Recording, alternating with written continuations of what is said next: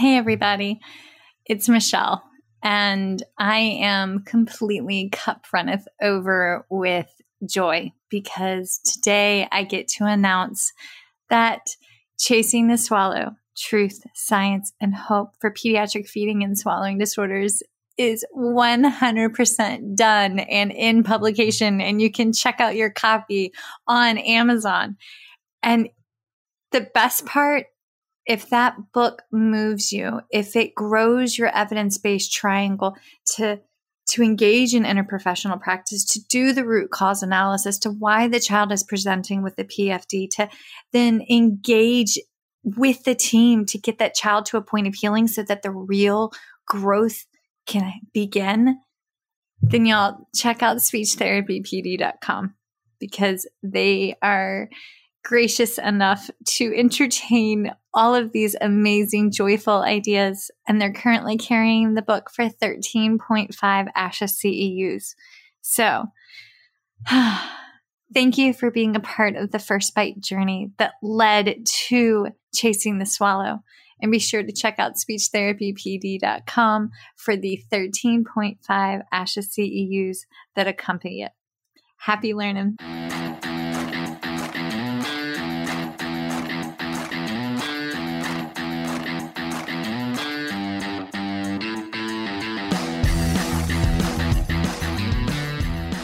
Hi, folks, and welcome to First Bite, Fed, Fun, and Functional, a speech therapy podcast sponsored by SpeechTherapyPD.com.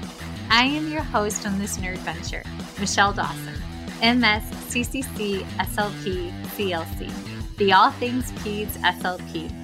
I am a colleague in the trenches of home health early intervention right there with you. I run my own private practice, Heartwood Speech Therapy, here in Coletown, South Carolina. And I guest lecture nationwide on best practices for early intervention for the medically complex and fragile child. First Bite's mission is short and sweet, to bring light, hope, knowledge, and joy to the pediatric clinician, parent, or advocate. By way of a nerdy conversation, so there's plenty of laughter too. In this podcast, we cover everything from AAC to breastfeeding, ethics on how to run a private practice, pediatric dysphagia to clinical supervision, and all other topics in the world of pediatric speech pathology. Our goal is to bring evidence-based practice straight to you by interviewing subject matter experts. To break down the communication barriers so that we can access the knowledge of their fields. Or, as a close friend says, to build the bridge. By bringing other professionals and experts in our field together, we hope to spark advocacy, joy, and passion for continuing to grow and advance care for our little ones. Every fourth episode, I join in. I'm Erin Forward, MSP, CCC, SLP, the Yankee by way of Rochester, New York transplant who actually inspired this journey. I bring a different perspective, that of a newish clinician with experience in early intervention, pediatric acute care, and nonprofit pediatric outpatient settings. So sit back, relax, and watch out for all our squirrels and enjoy this geeky gig brought to you by SpeechTherapyPD.com.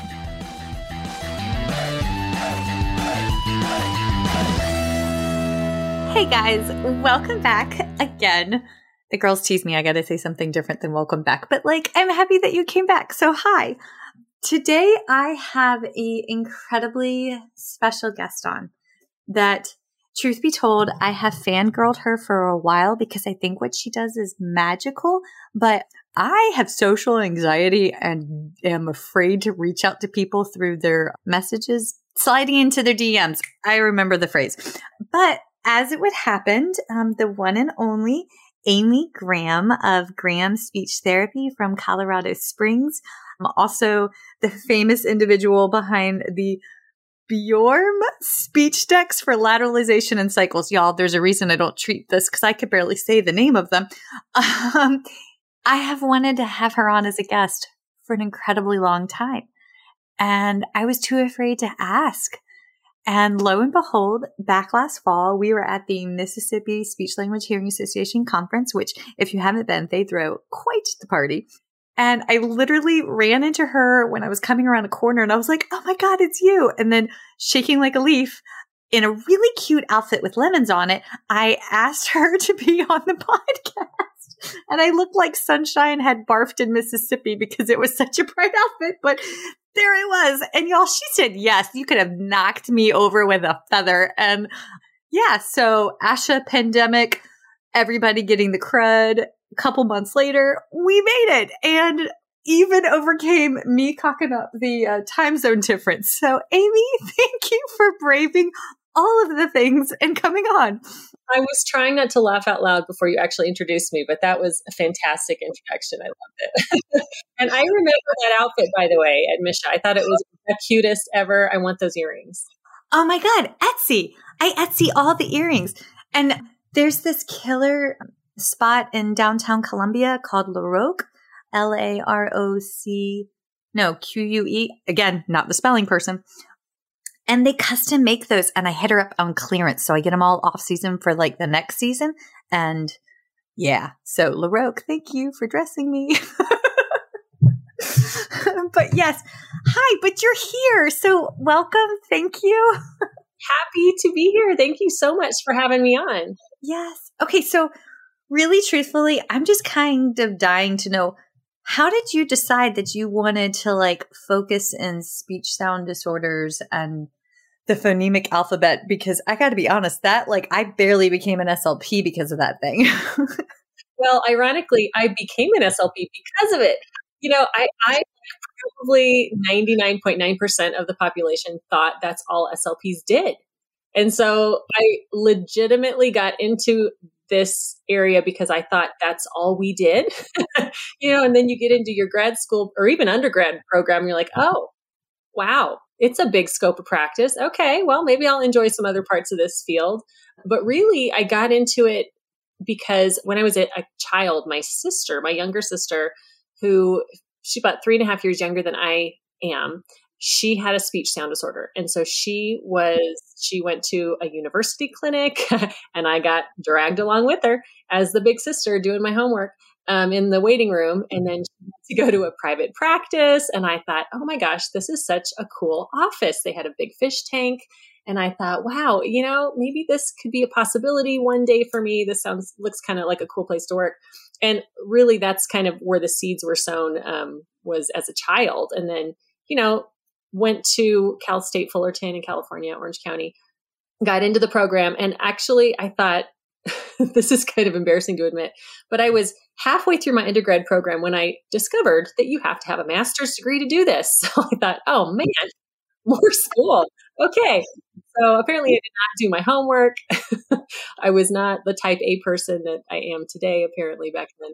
But that's how I got into it, into the field. But really the speech sound disorders, that's all I thought we did. And so that's why I get into it, because I really wanted to do that. I wanted to help kids fix their S's and their R's. And lo and behold, 20 some odd years later, that's kind of what I'm doing. So my kid brother was born with a cleft lip and did not talk till he was 4, and they diagnosed him with dysarthria because my stepmom had gotten electrocuted when she was pregnant. What? She was changing out the toggle switch, and the wire was live, and she was like 7 months pregnant. And so my best friend from ballet, her mom was like the only SLP in town, and her last name was Krasansky. Worst name ever for a speech pathologist, right? And so they're in ballet, my stepmom took me and she's analyzing my kid brother, before and after point class. And long story short, that's how I found out about being an SLP. And then the very first dysphagia class, man, I was hooked. That's it. They put a modified up and I was like, and I'm done. This is my life. And now it's really embarrassing because people will give me SLP gear stuff and it'll say my name on it in the phonemic alphabet. And I won't even recognize my name. And I'm like, thank you.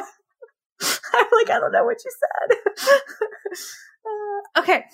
But back to the topic at hand. We are talking today about differential diagnosis, which not really short. And differential diagnosis in my world is what is the main etiology behind this, and this? But as it pertains to speech sound disorders, not really sure where we're going. And then we're going to talk about treatment. So what do you mean by differential diagnosis?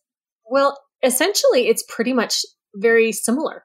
We're talking about the underlying deficit because I think, and this is commonly misunderstood by SLPs, and I used to say this too, when we refer to any speech sound disorder, we just kind of say the word, artic. It's either language or it's artic.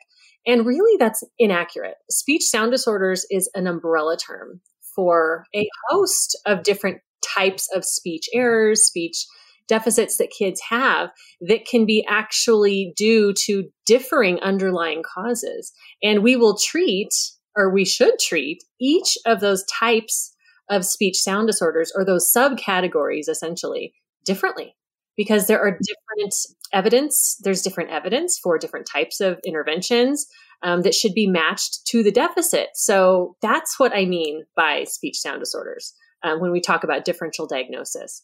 So like, for example, we have I think of it as almost this sliding scale or really a spectrum of underlying deficits based on whether the issue is more motoric. So is this a motor issue? And, we think of that in terms of apraxia and dysarthria, but really. Oh, I got a question. Yes. I wholeheartedly do not believe in the diagnosis of childhood apraxia of speech because of the patients that I treat. When I get a patient that they suspect like CAS, there's always another deficit like hemiparesis or, full-blown deficits and like paralysis, or there's gait ataxia. And then we send them in for an MRI and they find an old infarct, probably happened in utero or shortly after birth, or we get them to a geneticist and then we find like a neurogenetic condition that was so like, but my population set is skewed. So like, is CAS a thing or is that, am I wrong? What do you think? So CAS is a thing, but there are different etiologies as well too. Most kids, okay, so here's the thing. Let's first define it, right? When we're talking about childhood apraxia of speech, we're talking about where the deficit is of motor planning and programming. So these kids have difficulty learning or carrying out the complex sequenced movements that are necessary for intelligible speech. So the deficit is not dysarthria. It's not a weakness of the muscles, right? It's a deficit of programming, of motor planning. And there are certain features that we can tease out in order to differentially diagnose CAS from other types of speech sound disorders. But here's what I have seen, and tell me if this is true for you. I think there's so much misunderstanding because it is a fairly rare disorder. I feel like that label is slapped on kids when they are pre-verbal, which is if you have a child who is pre-verbal or they don't have a lot of speech yet, or they're so young that they cannot, or maybe they're not unable to participate in the type of assessment that we do in order to differentiate it from other deficits. If that's the case, we can't differentially diagnose that. So to me, there are often kids who are way, way, way, way overdiagnosed because I will find that maybe a medical professional, maybe a neurologist, whoever has put that diagnosis on there, whether that be for insurance reasons, reimbursement reasons, whatever, just because here's this nonverbal, preverbal child and we don't have another answer. So we're going to call them apraxic. And then come to find out that's not the issue. That's not the underlying issue. The older they get, the more you find out what the underlying deficit is with whether it's language or a different type of speech deficit. So I see that a lot. And I think there's a lot of misunderstanding, even among SLPs, because it is fairly rare. So you're not going to see it a whole lot, but you're going to see it among, if you have a typical caseload at a school, for example, you might have one or two kids who have apraxia that may or may not be diagnosed. So if you have, if you're at a typical school and you've got 20 kids on your caseload with that label, I would highly suspect that they're probably misdiagnosed. So I think there's a lot of misunderstanding about the diagnosis, which is probably what you're talking about. Yes, because when there's an outfit locally that if a child has Down syndrome, they automatically diagnose the child with CAS. Thank you. Wait. Say that again for the people in the back. Wrong. That is not a given. And Even autism, that is not a given. If a child has autism, that doesn't always mean that it's apraxia at the root of their speech deficit. It could be. They could both, absolutely could, but we have to be able to differentially, here we go, here's a topic, differentially diagnose the particular speech sound disorder in order to say that. Yes. So they call me in because little one needs an AAC device because of the severity of the delay, or we have PFD, dysphagia going on. And if we have a bolus coming, nasal regurgitation and shooting out the nose or something of this nature, or if I'm in doing my eval and I'm noticing, signs, symptoms of VPI, I'm going down the train tracks of flaccid dysarthria. So I tend to refer out to, shout out to the amazing Melissa Montiel and Stephanie Shank, who are the craniofacial VPI gurus in South Carolina at Medical University of South Carolina. Ladies, thank you for what you do. I send them down there, and Melissa texted me afterwards and she was like, how do you always get the kid that has flaccid dysarthria? This is not even VPI. They find you. And I'm like, I know, dude. But again, my population is not a typical caseload. Also, you said an average caseload or in the school of like 20, and then it took me a second to mean the like 20 kids on an average caseload of like 60 to 80. I was processing that as you said that, and I was like, in what world do we have 20 kids on a kid? But like, I'm with you now. I processed. I should define my terms. Listen, I've been in schools where I walked in and my caseload was over 100. So yeah, no, definitely. That would be my dream caseload in a school would be 20. Hey, we need so much advocacy, but that's a conversation for another day. So how do you go about, do you have what tools do you use to tease out to get a differential diagnosis? And what interprofessional practice partners do you refer out to? Because I know who I send to, but I feel like our IPP members are probably different. Maybe the same. Yes. So there are so many things when you're talking about differentially diagnosing a speech sound disorder, because there are, typically, even in a school, you get a kid, you think, here's just, here, I'm using air quotes, you can't see me, but just our tick. And you think, okay, I'll give the Goldman Fristo or the Arizona or whatever, your articulation assessment is, and you stop there. And you're just, looking over their errors, their specific errors, and you stop there. That is not enough. So there are so many other things. And really for me, it all begins with the case history. So there are so many red flags for things like myofunctional disorders, which is probably another topic for another day too. But I see kids, that have red flags for those types of issues. I see kids when we have get a really thorough case history, we can see red flags for apraxia. There are actually, some preliminary articles or journal articles out there where they've actually looked at kids who were later identified as having apraxia, because you have to have enough speech in order to analyze. But then they looked retrospectively at videos of what these kids were doing as infants and toddlers. And they found some consistencies there in some of the things that they were observing. So I asked parents in my case history, were they a really quiet child when they were little? Because preliminary diagnostic indicators of apraxia as infants are no recognizable consonants by the time they're 1, lack of onset of babbling, maybe I think it's 5 or fewer consonants by the time they're 2, lack of velar consonants, those kinds of things. So there's some things that we can ask parents about, what their child sounded like when they were younger, when it comes to those kinds of things. But I ask about family history. I ask about birth history. I want to know, was there an unusual or traumatic pregnancy or birth, right? Because that can help kind of direct us okay, maybe there could be something neurological going on too. Look at medical history. And for me, for speech sound disorders, I always want to know about feeding and eating history. I want to know about are there any upper airway issues? Are they snoring at night? Is there nasal congestion? Are there allergies going on? Do they have kind of difficulty breathing through their nose? History of hearing loss? All those kinds of things can help us.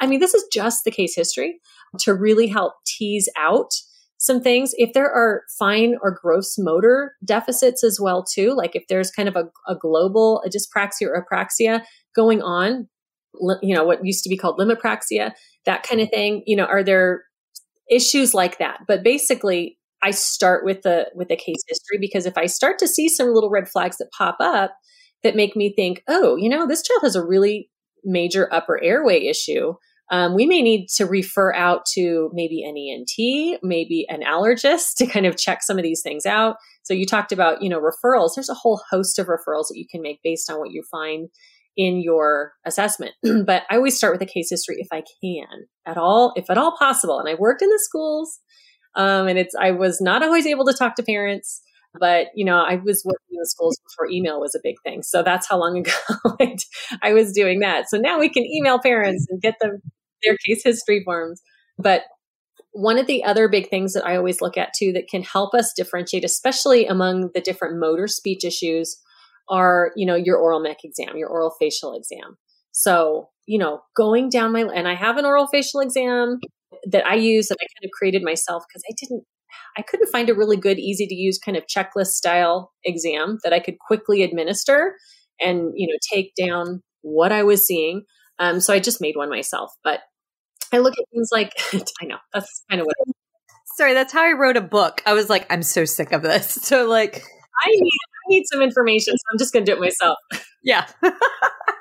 Yeah, but mine put 20 pounds on my fingers. So, I mean, I feel like the checklist may not have caused that. So like, go team. Right. Same. But like literally, I think every one of my products that I sell is I made for myself first, because I just, if you see a hole in the market, like I need to make this for me. So, and then you find out that, oh my gosh, other SLPs want this too. So yeah, it's a great way to start.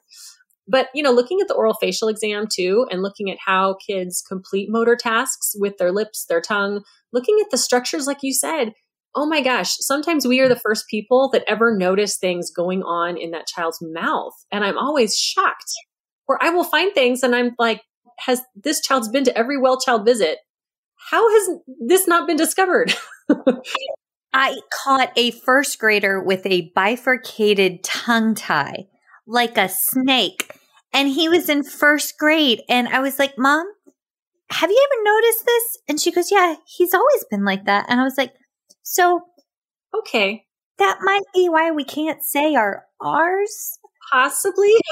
Yeah, your tongue has a lot to do with articulation. So yeah, but I mean, once upon a time, I started out on the public schools a lifetime ago, and I did that while I went to grad school. But like, that was a whole lot of hair dye jobs and Botox ago. But I digress. Continue. Sorry, ma'am.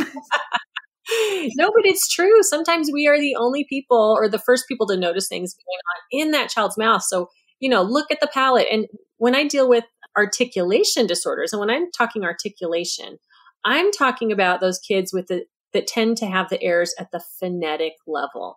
And that's what I mean.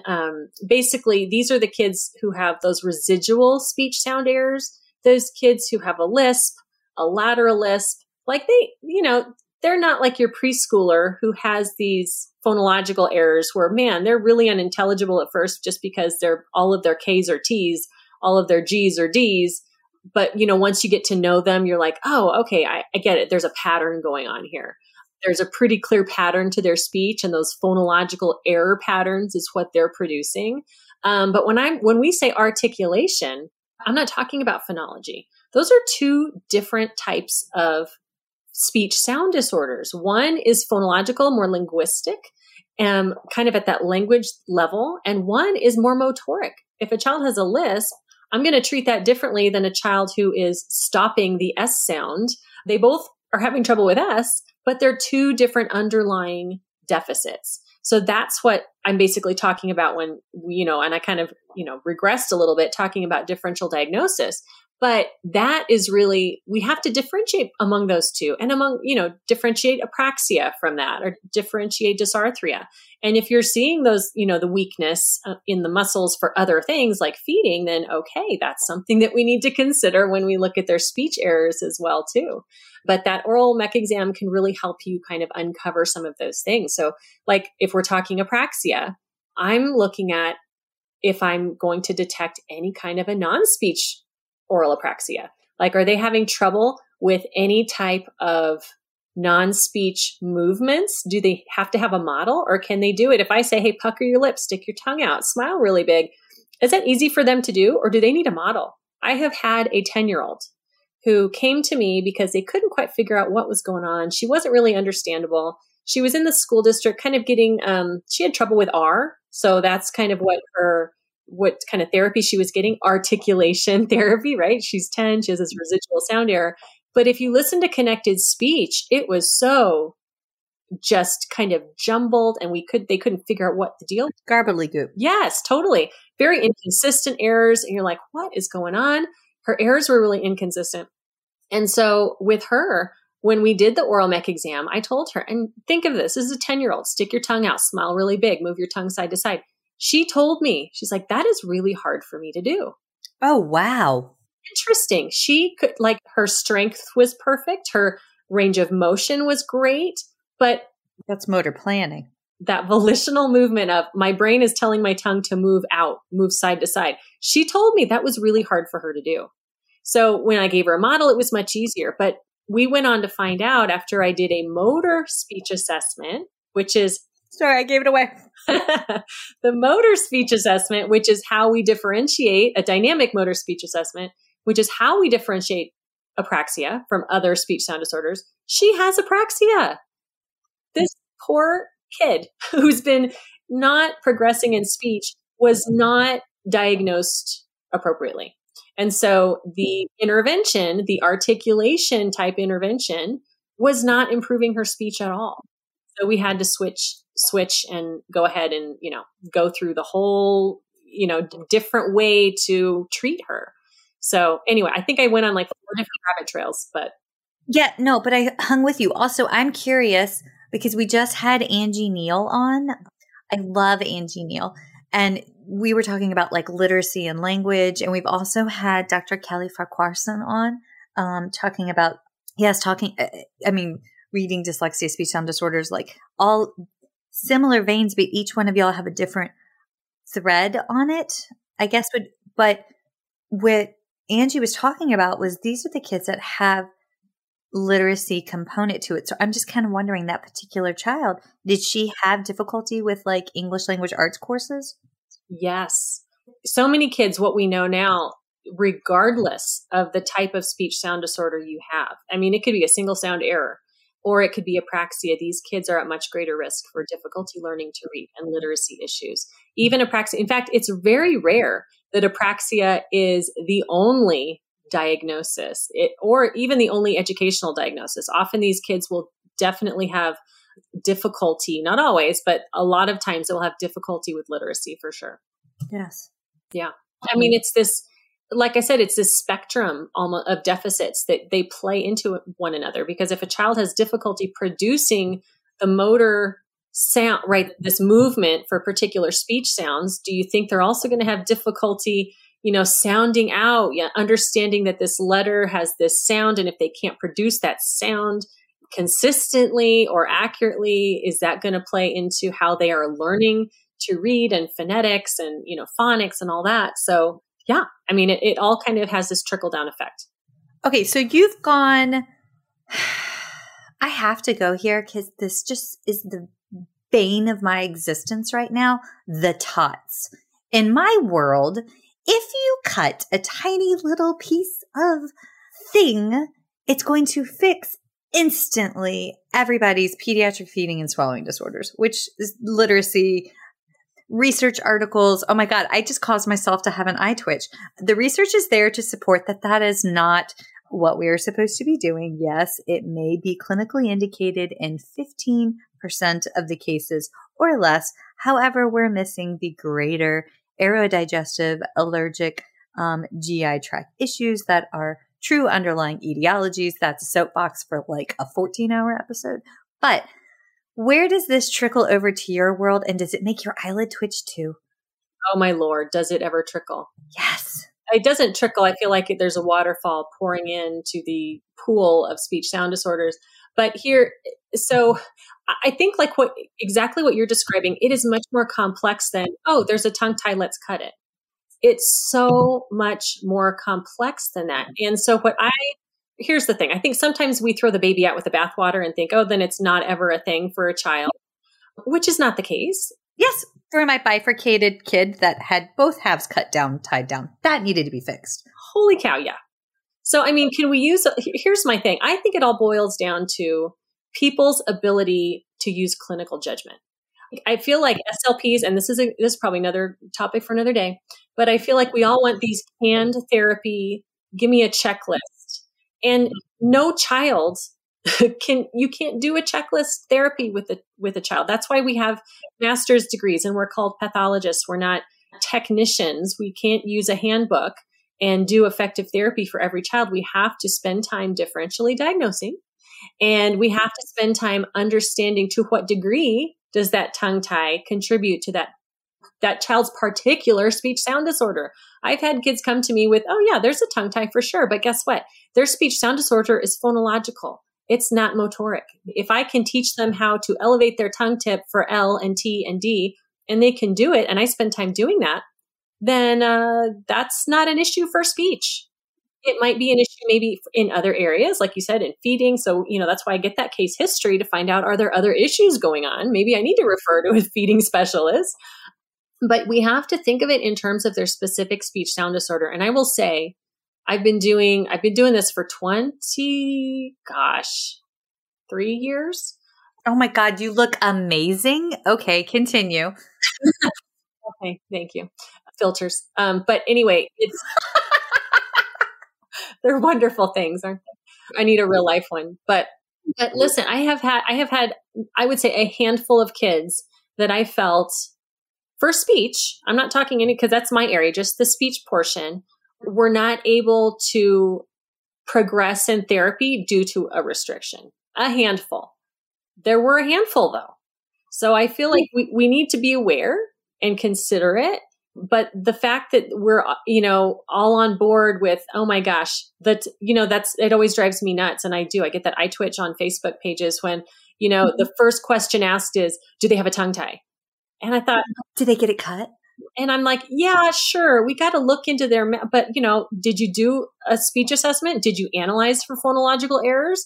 Did you, look at other aspects of the assessment? It's not the one and only thing, and it's not a quick fix. And I would say really good orofacial myofunctional SLPs would agree with me that yes, you have to do a functional assessment to see if it's even a thing for that child. It may not be, right? Yes. I have had them on and they have said literally that. And then when to the Vay, they say, Dr. Angela McLeod was on and she's brilliant. And full disclosure, she was my youngest son's speech pathologist for from ever and a day. And because it was Dr. Angela McLeod.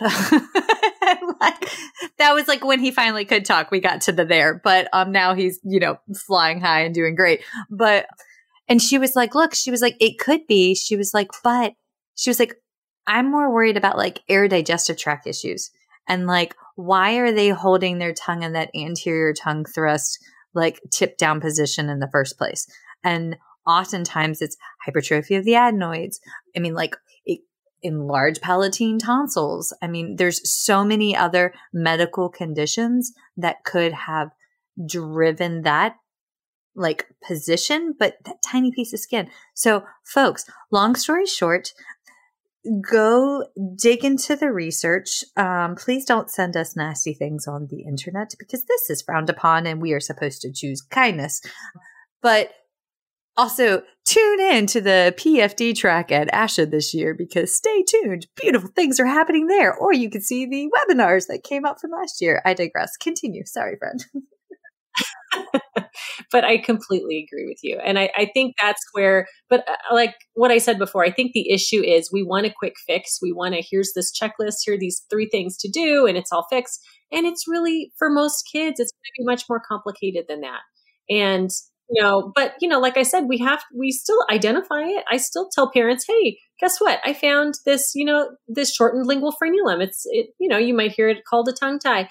I don't think it's necessarily impacting their speech, but you know what? If we go down the road and we've done a good deal of therapy, let's consider it. But I would say in my practice, I typically see it being an issue with my kids who have residual speech sound disorders like those maybe they've had a phonological delay or disorder. They, all their L's are W's, all their, they're dropping S's and S clusters, and, they're clearly phonological, but sometimes those kids will have like a lisp, right? Or they'll have that residual R error where it's not, the wabbit went down the street, it's the lab. And I don't know if it's coming across over, the podcast, but the labbit ran down the street, where it's not a clear W, substitution, but it's like, man, their tongue is just not going where it needs to go for that R. And so sometimes I've seen it impact those kids more than others. And often I have found not because they physically can't move their tongue, but because they're compensating in an inefficient way to try to produce that sound that isn't, and it comes out inaccurate. So often, even if they have a tongue tie, even if they have some myofunctional deficits there where, there's a tongue thrust going on, I can still work on the speech portion and really help them be much more accurate in those target sounds. So, again, kind of my soapbox, like look at the actual deficit of that child. Is it phonological? Is it motoric? And then decide, how you need to address it. Can I just ask for clarifications? What's the difference between a derotorized R and a gliding? Because I could never tell the difference. Okay, so gliding that is a phonological pattern. Phonological errors or phonological processes is kind of what we used to call them. Now we're kind of drifting towards error patterns. But so phonological errors are when it affects a class of sounds. So if a child has trouble with all liquids, like L's and R's, right? And they kind of all go to a W, right? Like the yellow wabbit, right? The L's and the R's are both clear W's right there. That is gliding. There is a clear substitution of a W for an R and an L. It's affecting an entire class of sounds. But when we're talking about like deficits of those vocalic R's, right? That it's a more of a motoric issue. This child knows that it's not a W, right? They know those kids with gliding, they don't often hear the difference. They said, yeah, I said wabbit. No, say rabbit. Yeah, wabbit. That's what I said. They don't hear it, right? It's this deficit of, sensory input of, are they hearing the difference? So our phonological interventions incorporate all that. We're incorporating auditory discrimination, and we're incorporating understanding that, hey, this L actually, when you say L with your tongue in this right spot, it actually changes the meaning of the word, right? If I say rest, that means I'm going to go to sleep. If I say west, that means maybe I'm a cowboy on a horse out in the desert. Now that's a different thing. So it's teaching that, but kids who are a little bit older tend to have more difficulty with R. It's definitely more of that articulation deficit with those pre-vocalic R's, those post-vocalic R's. And it'll sound like, if you really tune your ear to it, it'll sound different. Like if I had a little guy, his name is Roger. And so it came out Lajo, not Wajo. Do you hear the difference? It's like Lajo. He wasn't using his lips. He wasn't saying W. His tongue was just low in his mouth. It wasn't getting up and back. He couldn't figure out where to put his tongue. And I think R is so tricky too, because there's not a clear point, a clear articulatory contact, right? Like, yes, that's what Bear said. He's like, I can't feel it. I was like, I know, buddy. I know. Oh, I know. That's what I'm for. I help you get that. But that's really the difference. They know it's not a W. They know it doesn't sound like your R sound, but they can't figure out motorically where to put their tongue, because, you can teach T, right? You put your tongue tip right here and you pop the air off, right? You got it. So describe how to do R. Your tongue is kind of back. And Dr. Jonathan Preston out of Syracuse did an imaging study where they looked at how different people produced the R sound. And there were like 5 different movements. They were all a little bit different. Everybody kind of produces them a little bit differently. But there were 5 different movements that your tongue has to do in order to produce an R sound across the board. So that's a lot. That's a lot of movement for your tongue. Give me a bolus and I am your girl. This is not my thing. But you know what? I do agree that we both agree cutting something probably is not going to fix the case in a majority of the cases. Go team. Yeah, I would agree. Is there anything else on differential diagnosis that you want to cover, or can we jump into treatment? What would you prefer? We can totally jump into treatment, but I would say this too, because I always want to cover this. I do a whole 6-hour course on basically speech sound disorders, but I always talk about when you do that Artic test, when you do whatever you're doing, Goldman-Fristow, DEEP or whatever, don't just stop and look at all the different errors there, but go into and do an analysis. And I'm sure, Michelle, this is not your wheelhouse anymore, but you're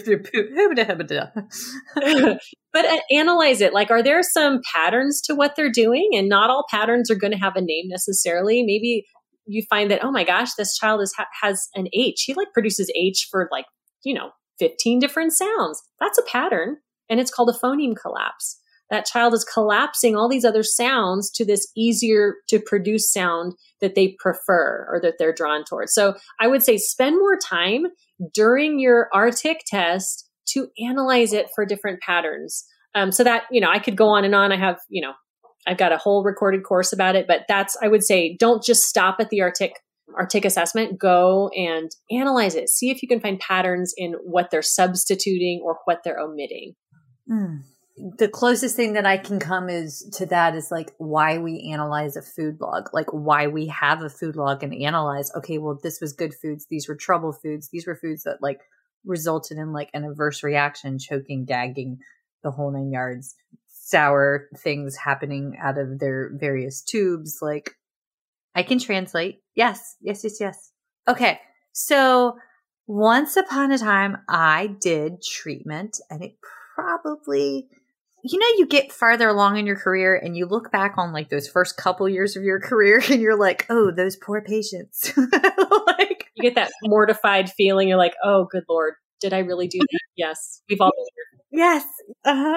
So I'm having a lot of bare bone reactions right now, just thinking back ooh, that's not good advice. But what are for a person who's looking to start and they want to start out on the right track or maybe correct the error of their ways, take us down the treatment path, ma'am. Yeah. So I would say if you have done your due diligence with your assessment, you've gone through, you're like, okay, great. I think this kid's primary deficit is phonology. They've got, 6 error patterns going on. They're gliding, they're reducing all their clusters. Maybe the final consonant deletion. And you're like, that's pretty clear. That's a phonology kid. Then know what your options are. And there are so many options when it comes to phonological intervention. Probably the first one that I learned in graduate school, or the first 2 that I think I learned, was minimal pairs. And minimal pairs. Oh, I've heard of that one. Yeah. So the idea of, and really minimal pairs, I would say too, is probably overused because it's really meant for more or less severe, so more mild to moderate deficit. So maybe kids with just maybe 2 to 3 phonological error patterns going on. If they're really severe and they got a ton of patterns going on, or they're super unintelligible, it's not going to be an efficient intervention, but it can be for those kids who are, maybe they just have gliding, right? Or maybe they just have 1 or 2 other errors going on. But the idea is you're drawing the contrast because, again, this is phonology. This is not motor issue. This is phonology. This is understanding that when I put the W on this word, it means something different than when I have an R on this word. And so we kind of draw the contrast back to what their error is versus what the target is. So you always have these pairs, like I said before, rest, west. Those are pairs. We're drawing the contrast between west and rest. And so that is a great option to teach some kids the idea that sound actually changes the meaning of the word. And then, or there's the cycles approach. That's another one that I learned from Dr. Hodson. And I use that. That's great for kids who are really highly unintelligible. And you might think, good grief, they have so many sounds that I need to address. How am I going to do that efficiently? And the cycles approach, you just, in a nutshell, you're cycling through. You don't spend time on one sound and wait for a certain criterion of accuracy before you move to the next. You just cycle through because the goal with that approach is to improve overall intelligibility. And you're just introducing all of these sounds that they don't quite have yet in order to improve their knowledge and use of phonology, of understanding that, oh, there's an S at the beginning of that word. Oh, there's an L at the beginning of this word. And so you kind of cycle through all the sounds and spend just a certain amount of time on one sound at a time in order to improve their overall intelligibility. So I think just kind of knowing your options. And there are so many, like, I could talk another couple hours just on phonological interventions, because there's the complexity approach when it comes to deciding what sound do I pick. It's like we can be super strategic in how we choose our target sounds. And that's just one way to do it. But I think understanding what your options are. So if you know this child has a phonological deficit, oh my gosh, please pick a phonological intervention. Because if you go that really traditional route of let's pick a sound they don't have and let's address it at the isolation level, and then the syllable level, and then the word level in different positions of the word, and then phrase level, and then sentence level. And if you're spending that much time on one sound for a child with a phonological deficit, you're missing the whole part of their deficit that is learning the rules for how to use that sound. So you're treating it from a motoric perspective rather than a phonological perspective, if that makes sense. It does. And I feel like you just better explain what I paid thousands of dollars to learn. So okay. Yup. It's fine. We're fine. It's okay. It's okay. We do better when we know better. I mean, trust me, I'm not going to pick up our tick phonology treatment tomorrow. I'm comfortable with my wheelhouse and expanding that said wheelhouse, but at least I'll be able to recognize some of the differences. If you stay away from speech sound disorders, I will stay away from all the feeding. Okay. Deal. Dear God, deal. Never going to do that. I had Craig Coleman on a couple years ago talking about stuttering. And I remember once I tried really hard with this kid.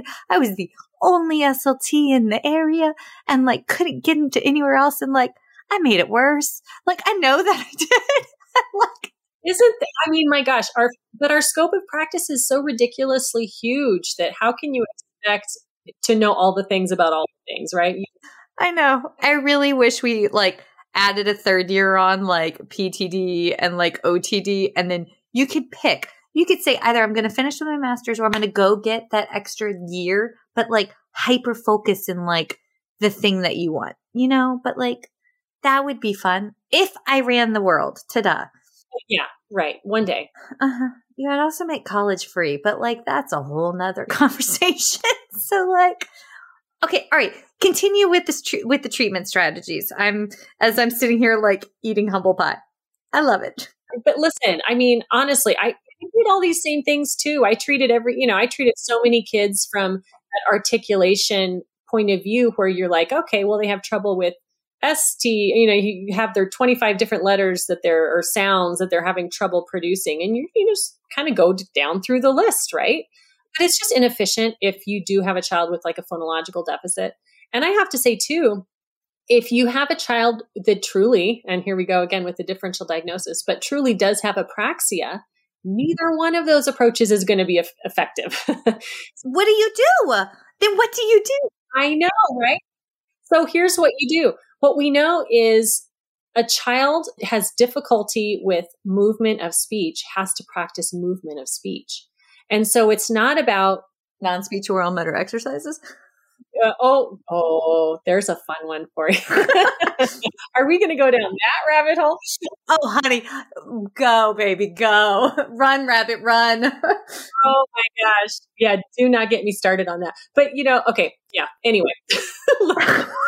Okay, wait, no, I need a 2-minute segue on that. How do you feel about those for speech sound acquisition? Okay, here's my 2-minute segue. And I'm talking speech, right? I would say if you're using any kind of exercise, and I'm using my air quotes again, can you directly relate that back to the particular speech task you want that child to learn? No. Right. And if you can't, then why are you doing it? I don't know. I saw my friend do it. It looked cool. Sorry. I had the oral motor cards I got out of school and here's our oral motor cards. Let's warm up our tongue. Let's do our tongue wags and round our lips. And And I go back and think, oh gosh, I wasted so much time with those kids, because if we want to learn how to do a speech task, we have to practice speech.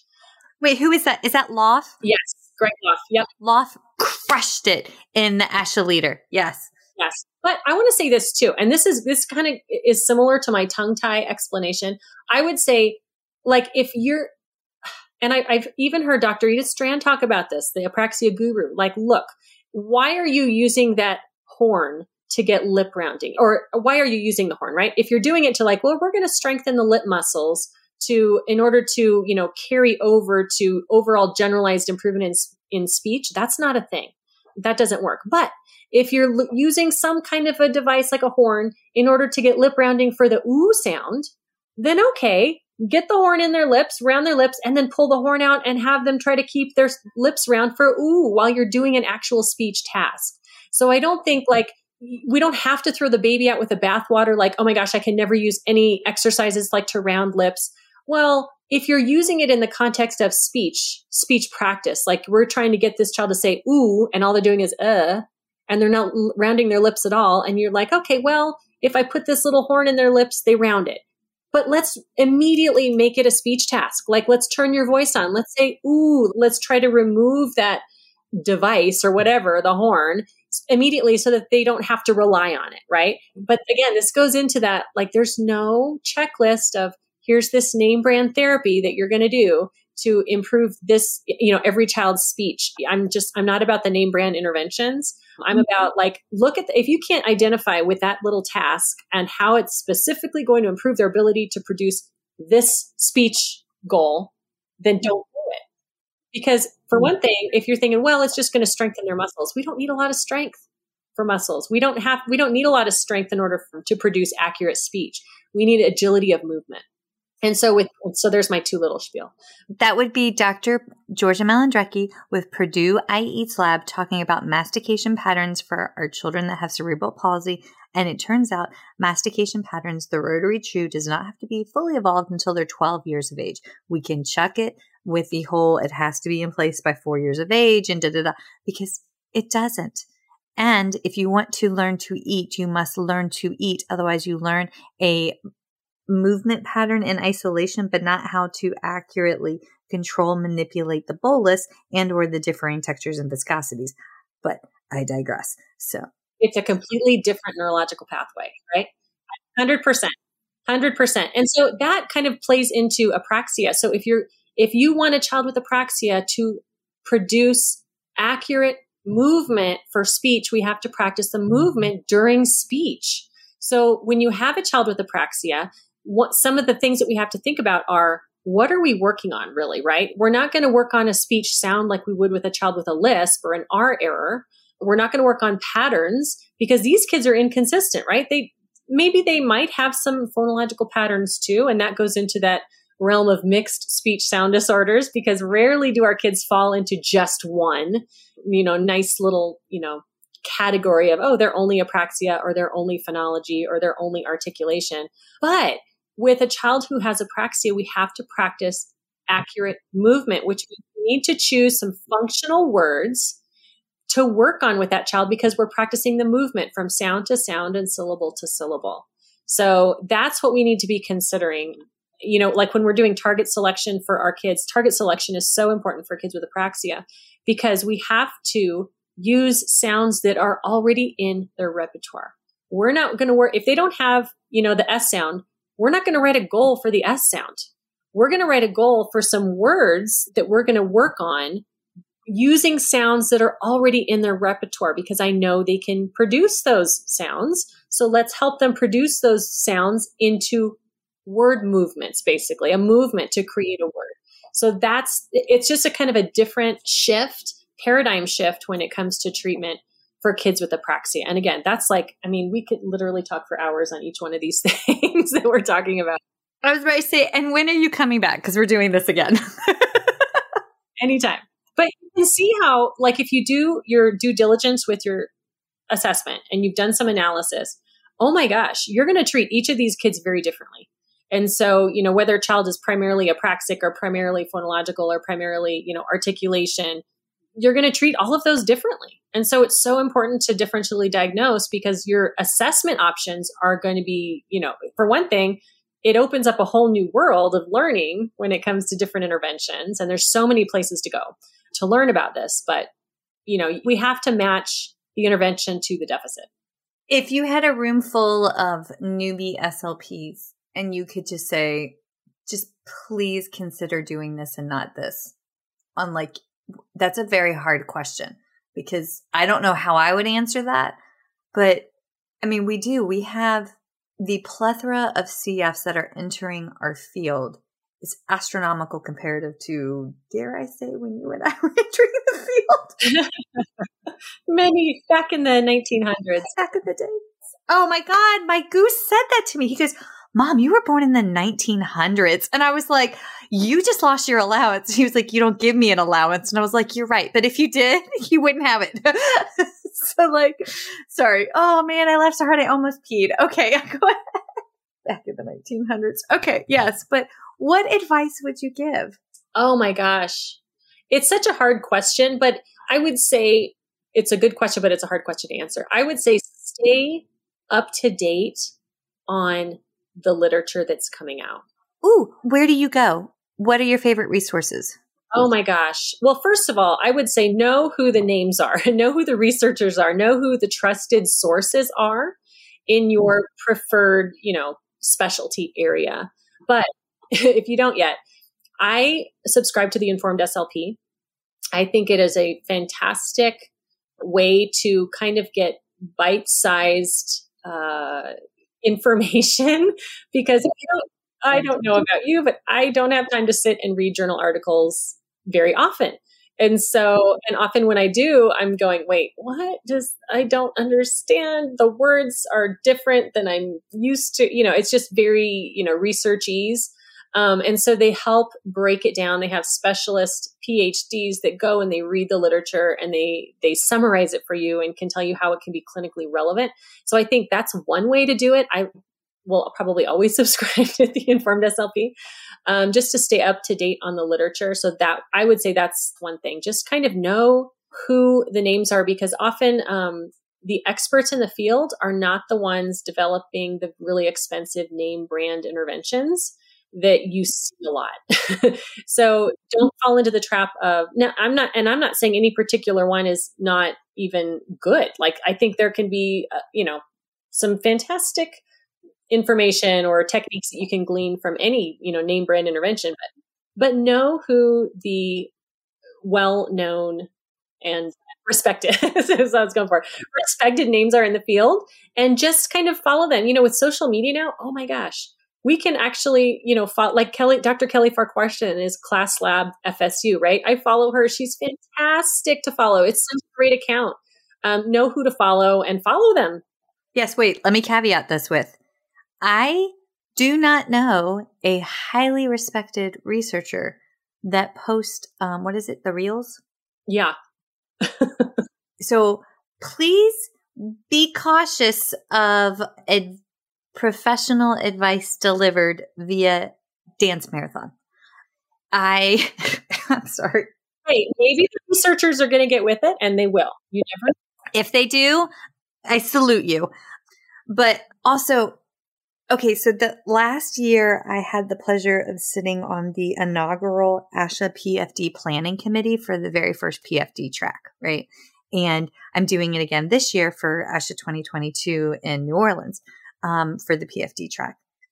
I cannot tell you the amount of work that goes into each respective planning committee to select the quote unquote master clinician classes.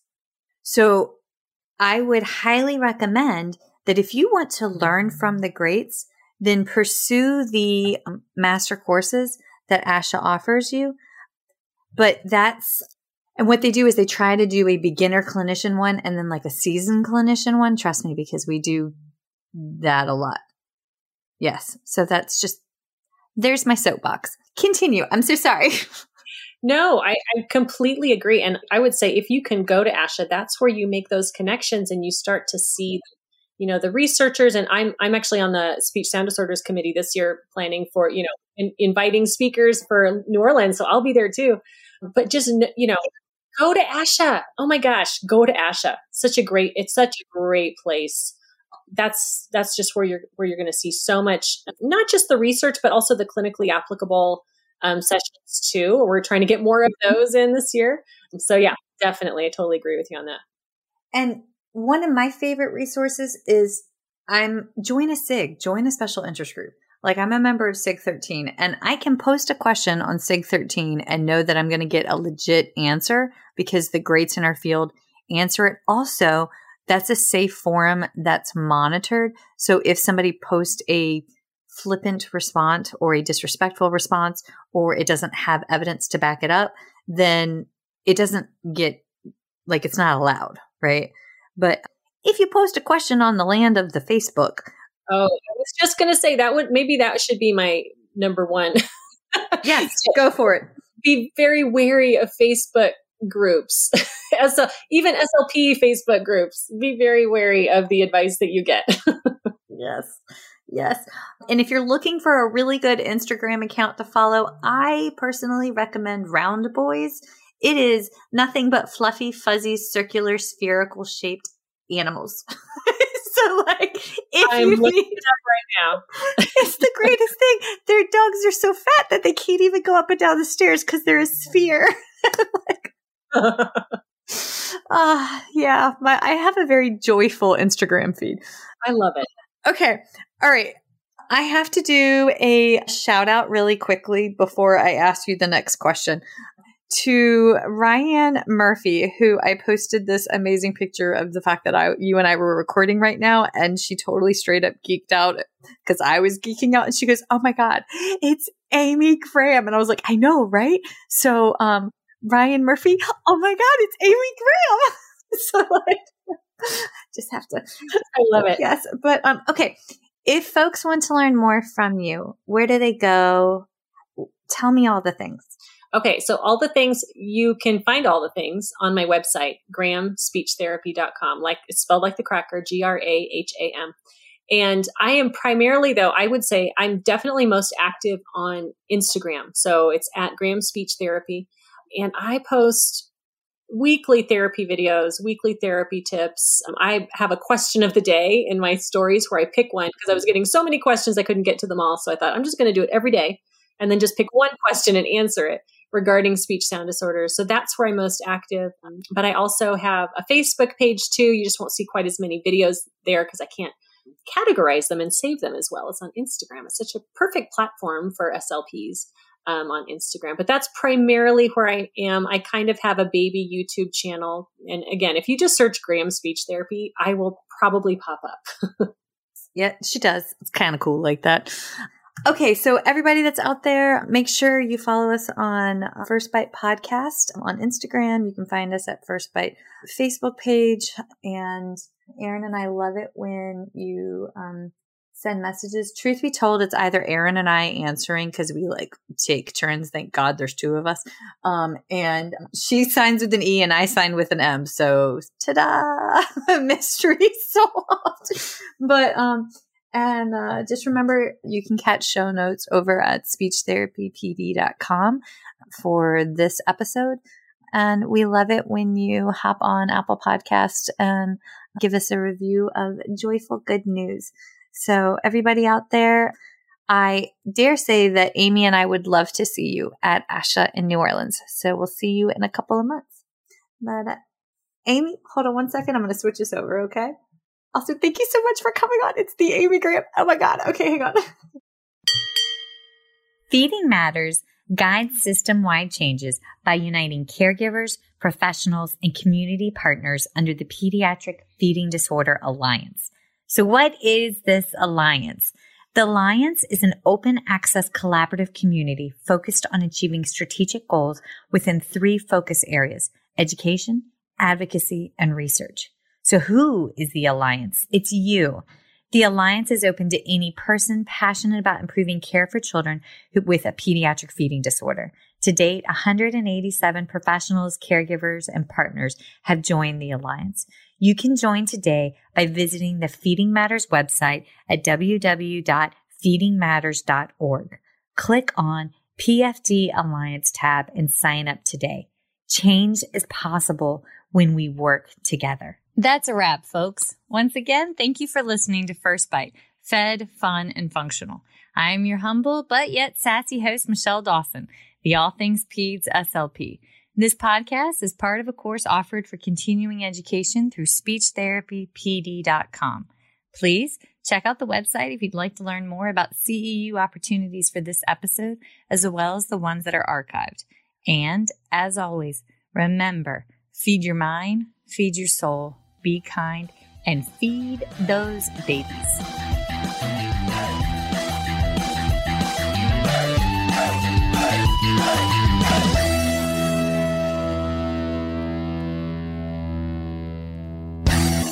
Hey, so it's Michelle Dawson here, and I need to lay out my disclosure statements. So if you ever wondered how bad my ADD, ADHD, and lack of sleep Monday through Monday actually is, well, here you go. These are my non-financial disclosure statements. I volunteer with Feeding Matters. I'm a former treasurer with the Council of State Association Presidents. I'm a past president with the South Carolina Speech Language Hearing Association. I am a current member of both ASHA and SCISHA. And for this year, for 2021, I volunteered for the Pediatric Feeding Disorder Planning Committee for the ASHA 2021 convention. My financial disclosures.